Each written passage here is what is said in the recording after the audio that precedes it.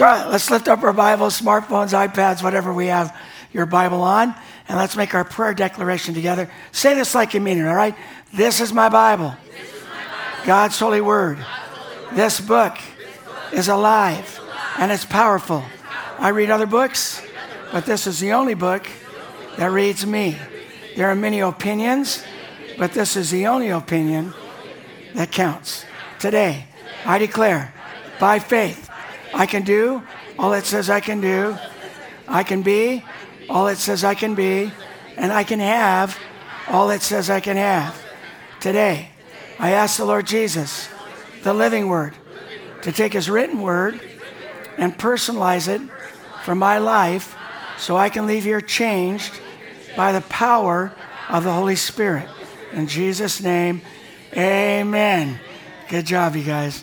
Now, this morning, we're in John 6 to start with, and then I'm going to read just 2 verses. Then we're going to go over to Mark 6, which is the same story, but I like the way that Mark gives a few more details that can help us. So, same story, just 2 different perspectives, okay?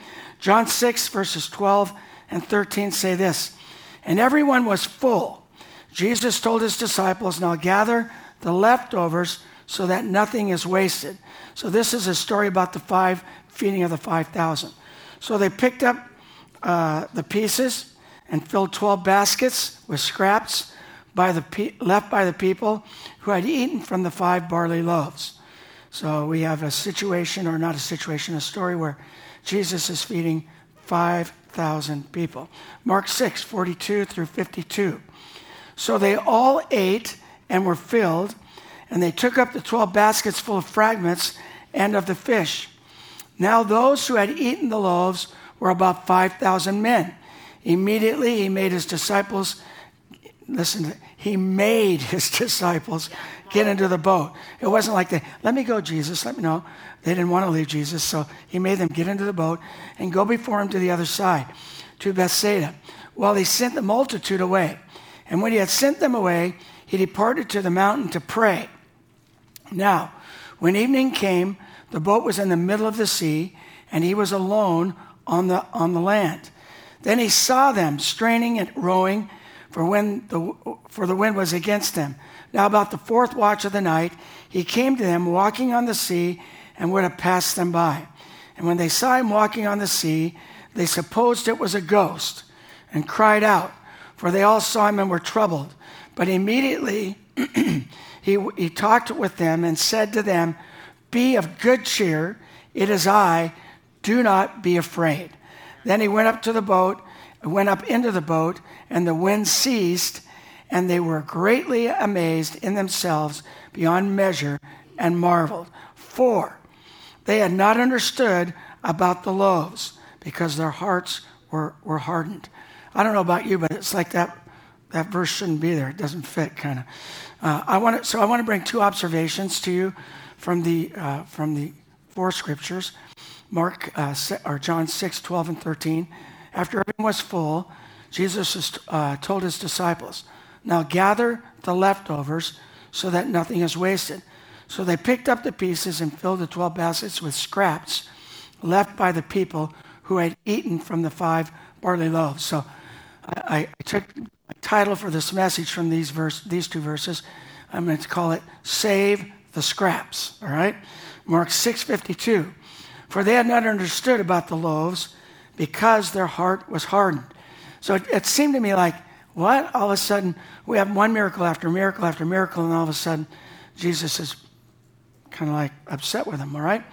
And then it says, "For they didn't understand the significance of the miracle of the loaves, their hearts were hardened." That word hardened is the Greek word prooo, and it means dull, calloused, with no power to understand. So when your heart gets hardened, if you're having a hard time understanding, in fact, every time you're around the word, you should pray, "Holy Spirit, open my heart that I might understand." But what happens, it's like wearing a callus. You don't realize a callus is being formed when you do something so many times. Like, for instance, in school, when they used to make us write instead of using tablets and all that now, we used to have to write. I had a callus on my left hand from writing with my pencil. And that's what happens to a heart, a callus, something hard gets formed over that, and you don't even know it's happening until all of a sudden one day you look down and there's a covering over your heart. And it makes you not realize what God is up to in your life. So my heart today is to teach us what happens between the miracles. So the miracles, the miracles are the frame. So it's like this screen here is a frame. On the outside, the frame is the miracles. And in between is the picture that I want to talk about mostly, but first we'll talk about the frame, all right? So you and I need to know the miracle is in not what we've lost or what we have consumed previously. So this is a story about them eating bread. And our best days are not our yesterdays, but our, and you can write this down, a key for all of us, your miracle and my miracle is in what you and I have left. All right? That's where your miracle is. So this is the frame part. What you have left is the key to the frame. So you might want to write this down. This will take a little bit of time, but write this down. If you discard it, if you ignore it, if you don't use it, if you don't value it, if you don't learn from it, if you don't understand it, then you will lose the battle that's before you. In other words, in front of you. Because you didn't learn from the battle behind you. Wow, come on. So let me read that again. If you discard it, if you ignore it, if you don't use it, if you don't value it, if you don't learn from it, if you don't understand it, then you will lose the battle that's right in front of you or before you, and because you didn't learn from the battle behind you. So the big idea today is save the scraps or save the leftovers, all right? So you and I need to know that which remains is more valuable than that which was lost. Now, this is a story of a miracle of the feeding of 5,000 people, 5,000 men actually. But I want to talk to you about more what happens between the miracles. But remember, the miracles are the frame and the in-between is the picture. Being with Jesus can sometimes cause us to get all caught up with the frame and miss who Jesus is. We get caught up with the miracles and miss just being with him. Now, up until now, as we've been going through the book of John, which at this point, he's still widely unknown. I mean, he's the son of a carpenter. He's from Nazareth. He's a nobody. So without the benefits of technology, Jesus begins his ministry. I say that because that's how we begin everything now. Get it on Facebook, get it on Instagram, get it on TikTok, whatever, and make sure everybody sees it. But Jesus just fell in love with his Father and the Holy Spirit, and things begin to happen. So much so that at the wedding of Cana, he turned the water into wine, but only a few saw it. He moves from there to where Nicodemus, a Pharisee, slips in to see him at night so that no one else can tell that he was interested in Jesus. Jesus continues his ministry, sits down by a well to minister to a Samaritan woman, which then leads to Jesus and his disciples ministering to a whole Samaritan village and letting them know who the Messiah is. Now, the word is beginning to spread about Jesus, which he's drawn a small following at this point, which brings us to our story today. 5,000 men, not to mention women and children. And so they're gathered to hear Jesus speak, which means if they had counted the women and children, there was probably 15 to 20,000 people there to hear Jesus. I don't know about you, but this is quite a feat because Jesus had no business cards. He had no cell phone. He had no internet. He had no TV ministry. He had no radio ministry. He had no microphone. Yet people hung around all day just to hear some words come from him because they were so powerful, so captivating, and so anointed that they came from all over Israel just hoping that one of his words would land on them and change their lives. So they would have rather fainted from hunger than to miss his words. That's quite a thought. That is why, see, some of you are thinking, when's he going to be done? Because I need my lunch. But they said they would rather hear his words than to leave. And that's why the Bible tells us, man shall not live by bread alone, which you can tell I have some bread up here. I don't think the bread they had that day was wrapped in nice, but it's there. So, man shall not live by bread alone, but by what? Every word that proceeds from the mouth of God. So these folks, given a choice between natural bread and spiritual bread, they choose the living bread of life. So his young executive board, which were his disciples, gathered around him and said, sir, we have a problem. And he says, okay, boys, what is it? And they say to him, well, Pastor, you have been very long-winded today. Which happens to pastors once in a while. I'm making no promises to any of you today.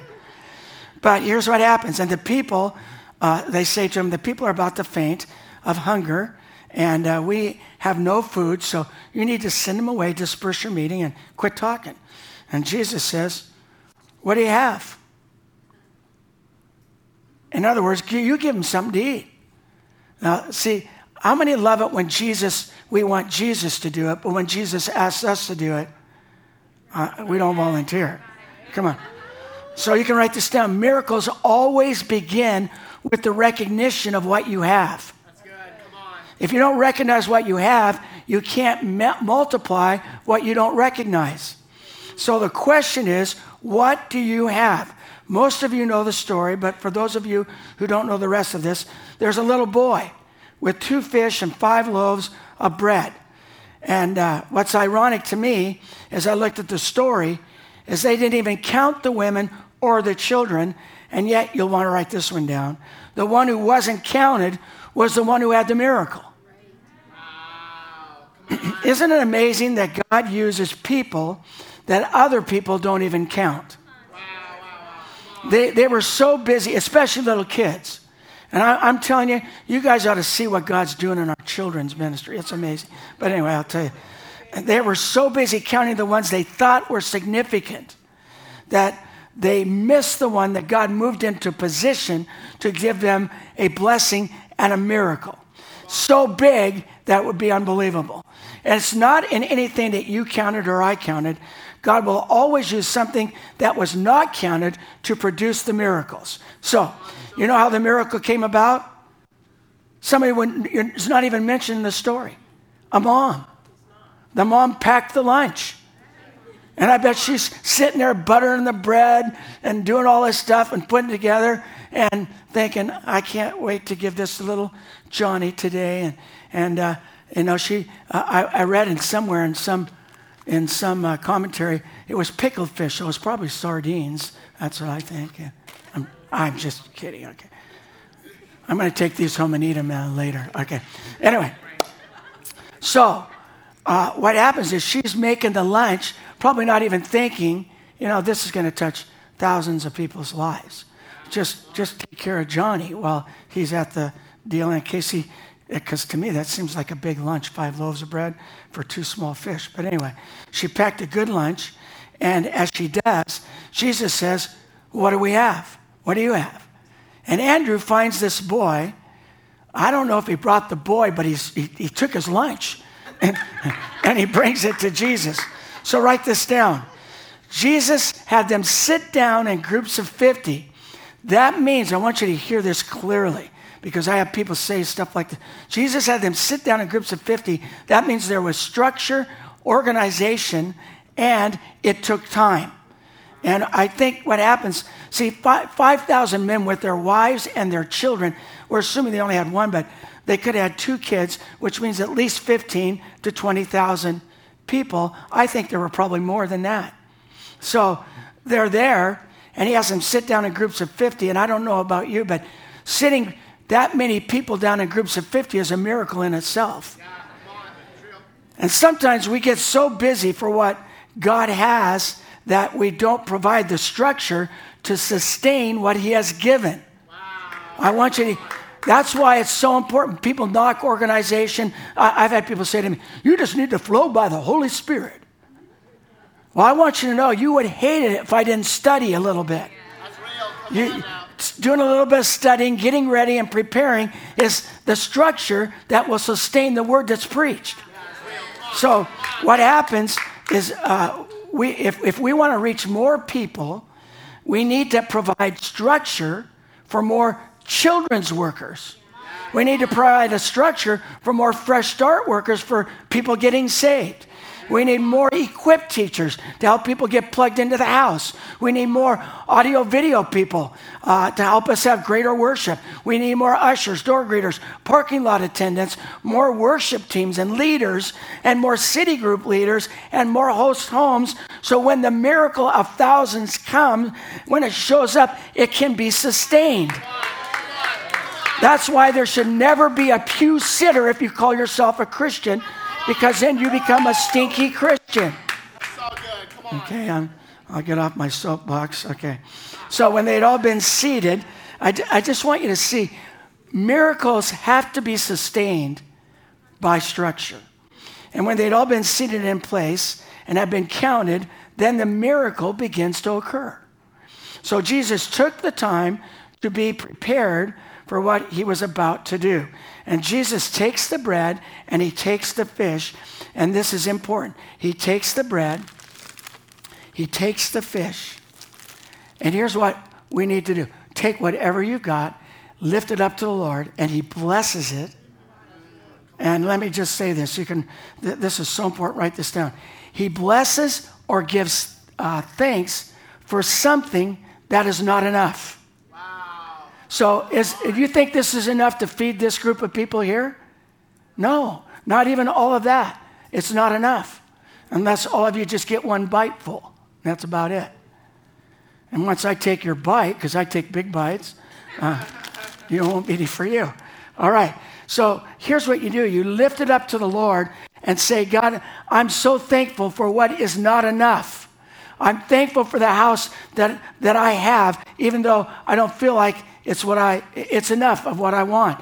Lord, I thank you for the job I have, even though it's not what I wanted. Lord, I thank you for the marriage that I have, even though it's not what I expected. Just turn to your life or your husband right now and say, you're not what I expected. But once I pray over you, you're going to become the man or woman of God I called you to be. All right. I'm thankful for this child. Even though he's not living or she's not living up to my expectations. And I lift them up to you, and I thank you for them and for it. And I know this, Lord, that once I lift it up to you, you can multiply it. Without thankfulness, nothing can be multiplied. An ungrateful heart, God will multiply what you have. But when you become thankful for what he's done, what he's given you, multiplication can happen. So Jesus takes the lunch, lifts it up to heaven, to his heavenly Father, blesses it. And when he did that, we know he had 2 fish and 5 loaves of bread. That's what he had. But when he broke it, this is where we start losing count. What I want you to see is that multiplication comes in the breaking. See, we should all understand that the blessing is in the breaking. We talked last week about how God breaks through for broken people, but I want you to know, broken people are humble people. Broken people can be used by God. It's those that are too proud to admit they have a need, or they are too proud to say, I need God in my life. And God says, once you allow me to get in your brokenness, I can multiply your life and I can help you minister to so many other people because you're humble enough to admit you needed it in the first place.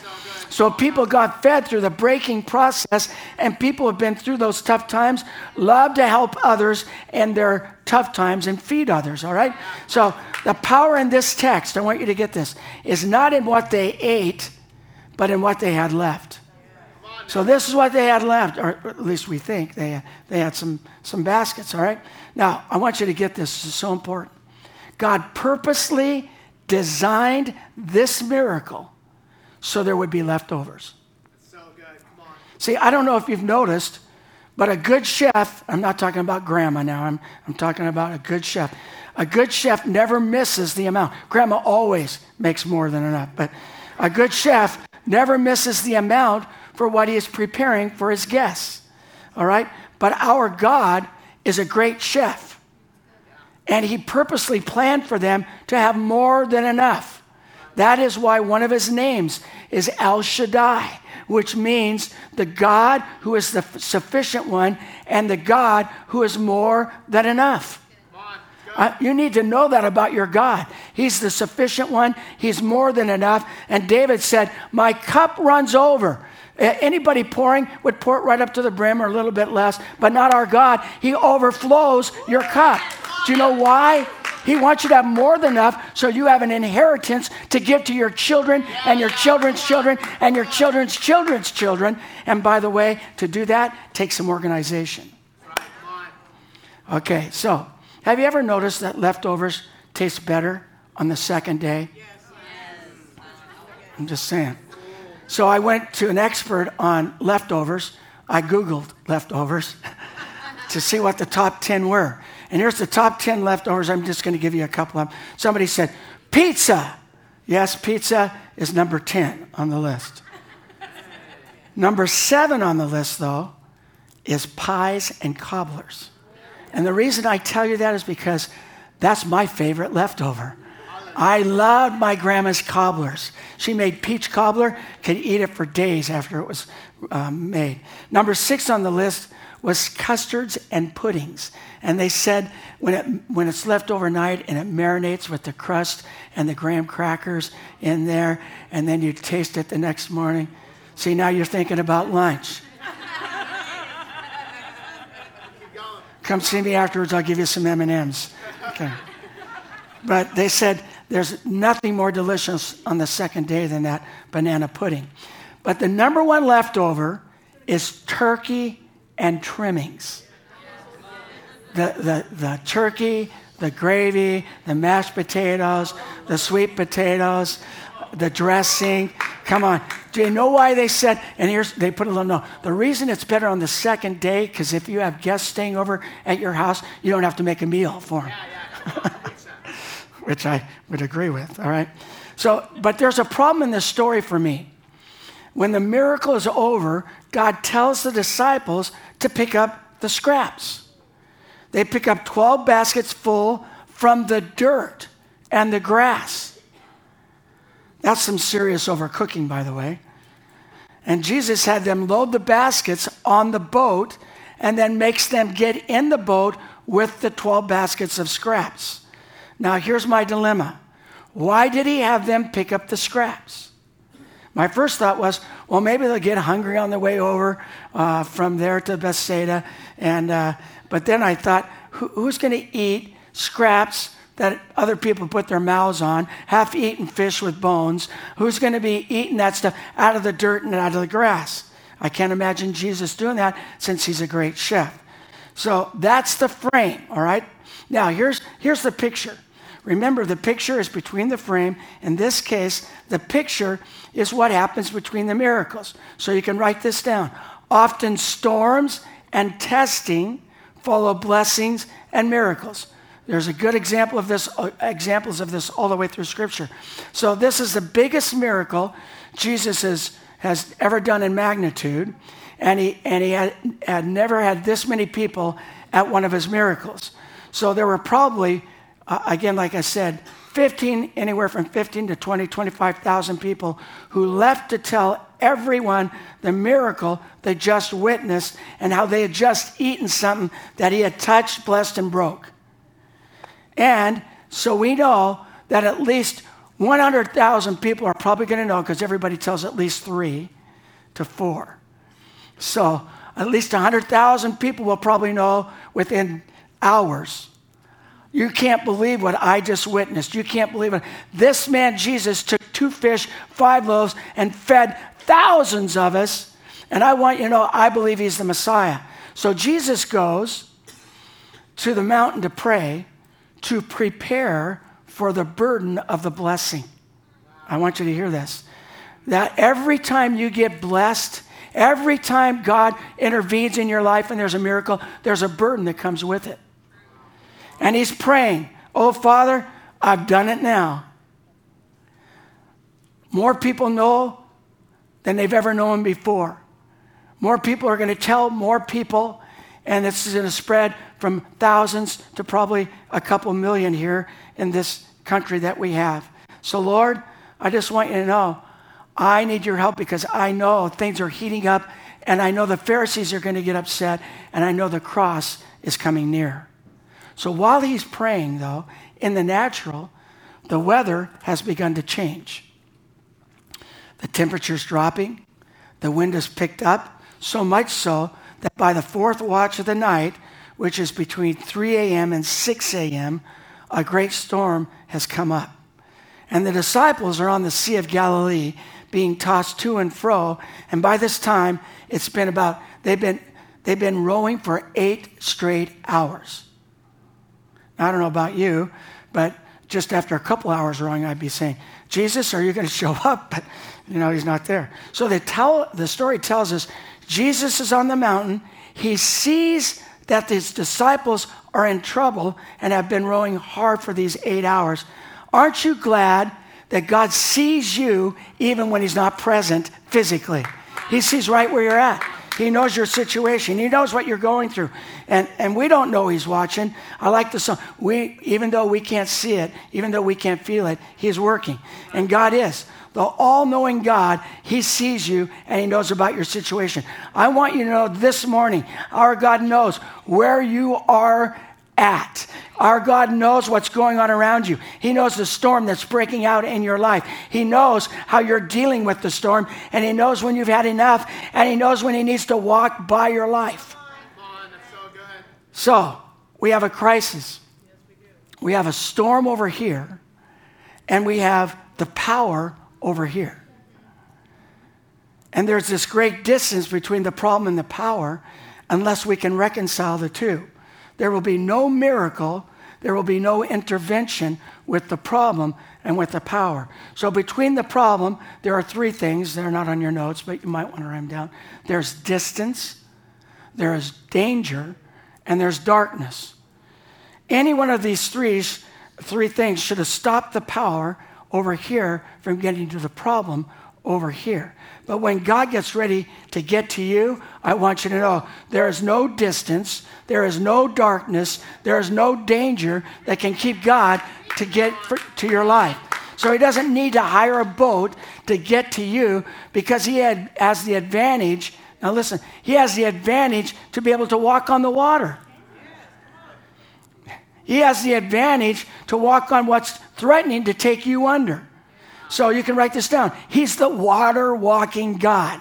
He walks on the stuff that you and I are about to drown in. Wow, come on. So through the distance, through the danger, through the darkness, he comes walking over the stuff that they're drowning in.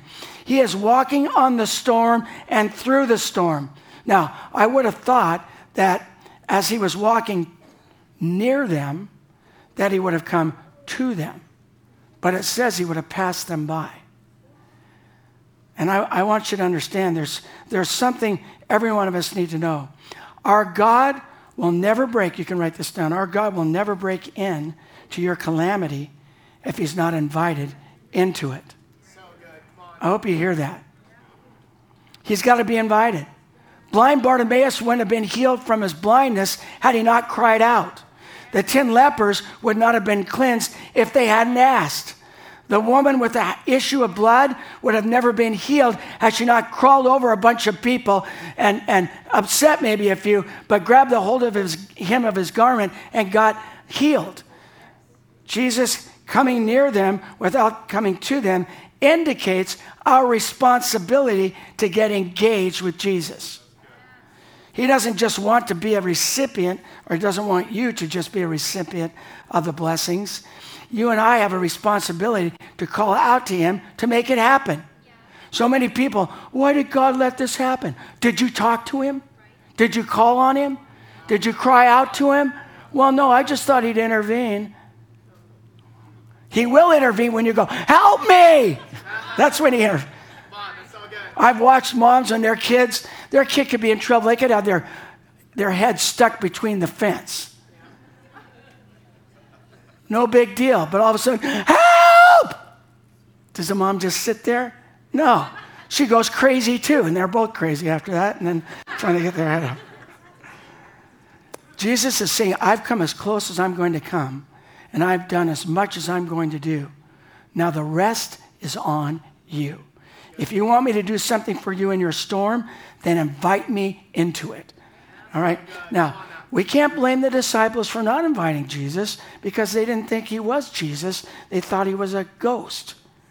Let me just say this too. Oftentimes, when we call on God, he will come in a different form than you think he will. That's so good. Come on now. And so don't shut him out. He might just come in me or in Lois or in somebody else that you're sitting by. And you might go, I just want Jesus. Well, he sent you Doug. Come on now. Preach that. Just saying. So anyway, he comes by them. Then he speaks to them in the storm and he says, be of good cheer, boys. It is I. Do not be afraid. Now the story tells us this. They did not recognize his face. They did not recognize his gait or his walk. They recognized his voice. And as soon as he said, be of good cheer, boys, it is I, they said, it's Jesus. And that's why John 10 tells us this. My sheep will know my voice. And I'm telling you this morning, he will talk to you in your storm. And when he does, invite him into the boat.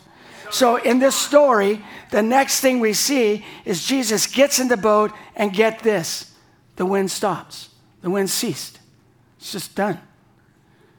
Now this is really important. Do you know what? And you can write this down. The storm was never really a storm. The storm was never about the storm. It was a test. This storm is a teaching opportunity for Jesus in a controlled environment. He's going to make leaders out of these guys. Yeah, come on. He didn't rebuke the wind and the waves, but when he got into the boat, the wind and the waves had to step back. It's just like, Jesus is in the boat, stop. When Jesus gets in your boat, whatever's coming against you has to stop. Yeah, come on. The wind was only sent to create an environment for the disciples to have a discovery about who Jesus is. Often the storms and the trouble that comes into our lives have not come to break us, but it has come to introduce us to see Jesus, our Savior, in a brand new way. All right? Now, so the storm was a test. How many like open book tests? I love open book tests. Do you know why?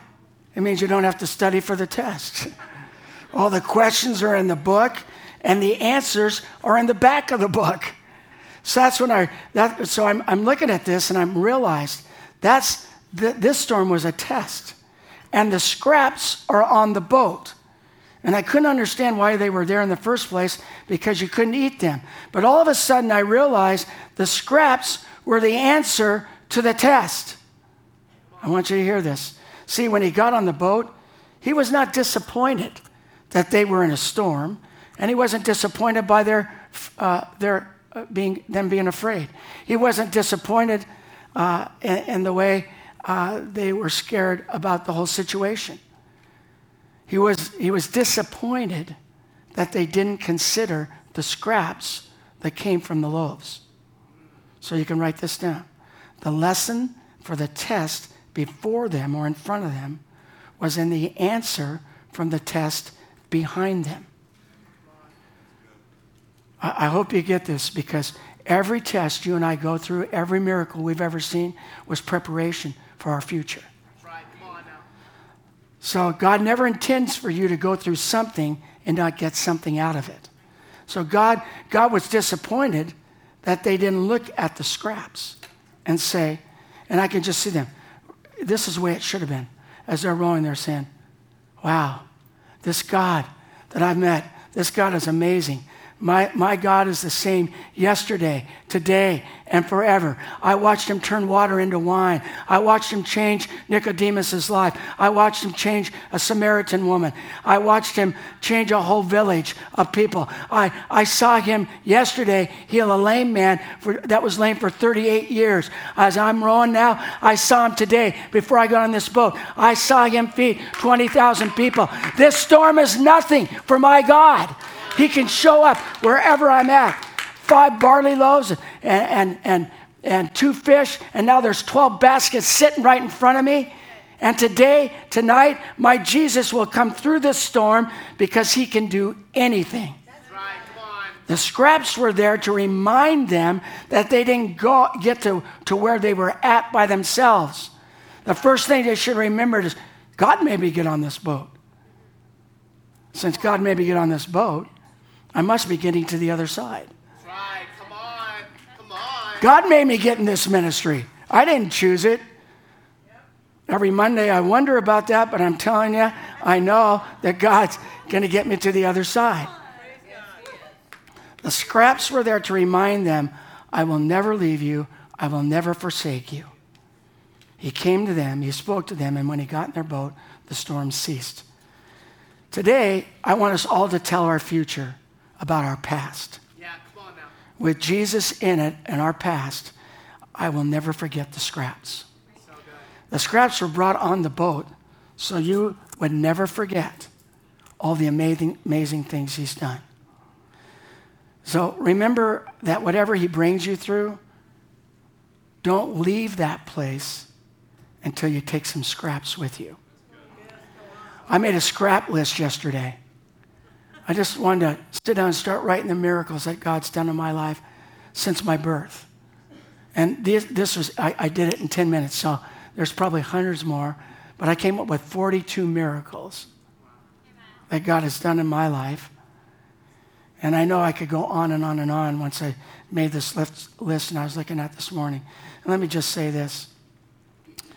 Every person here ought to have a basket on their boat to remember what God has done to get you here today. This basket was to cause them to remember. So everyone should have at least one basket. He wants you to know he's not just the God of our miracles. He's the God between our miracles, and he's our God on the mountains, and he's our God in the valleys. And whatever you're going through, I'm telling you, your God will show up, and you'll be able to look back and say, you know, I didn't think I was going to get through this. I didn't think my marriage would be healed. I didn't think I'd have food on the table. I didn't think I'd have enough money to pay the bills. But God came through because I remember the scraps. Let's stand.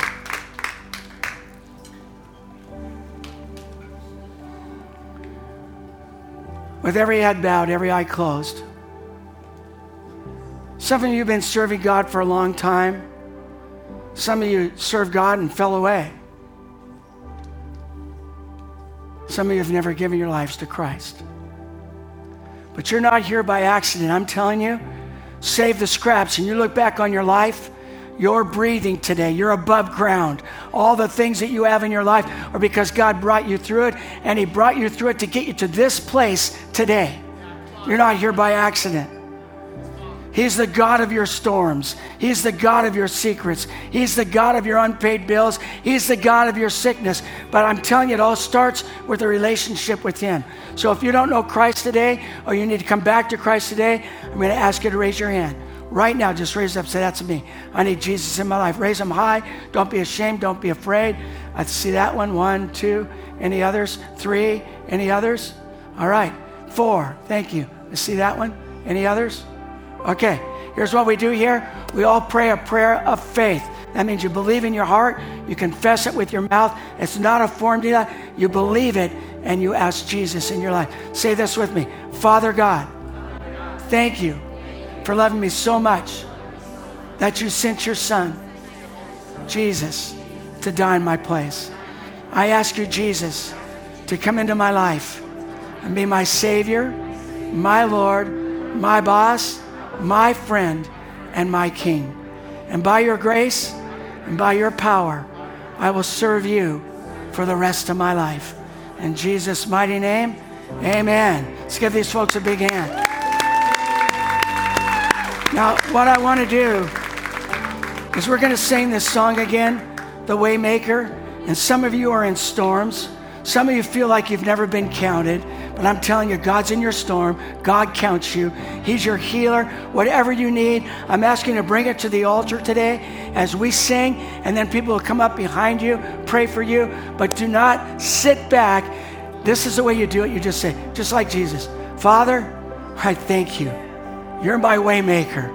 You're the God of my storm, the God of my marriage, the God of my situation. I guarantee you, miracles will happen if you give it to him. So tell the person next to you, I'll go with you. But let's sing. Let's come to the altar.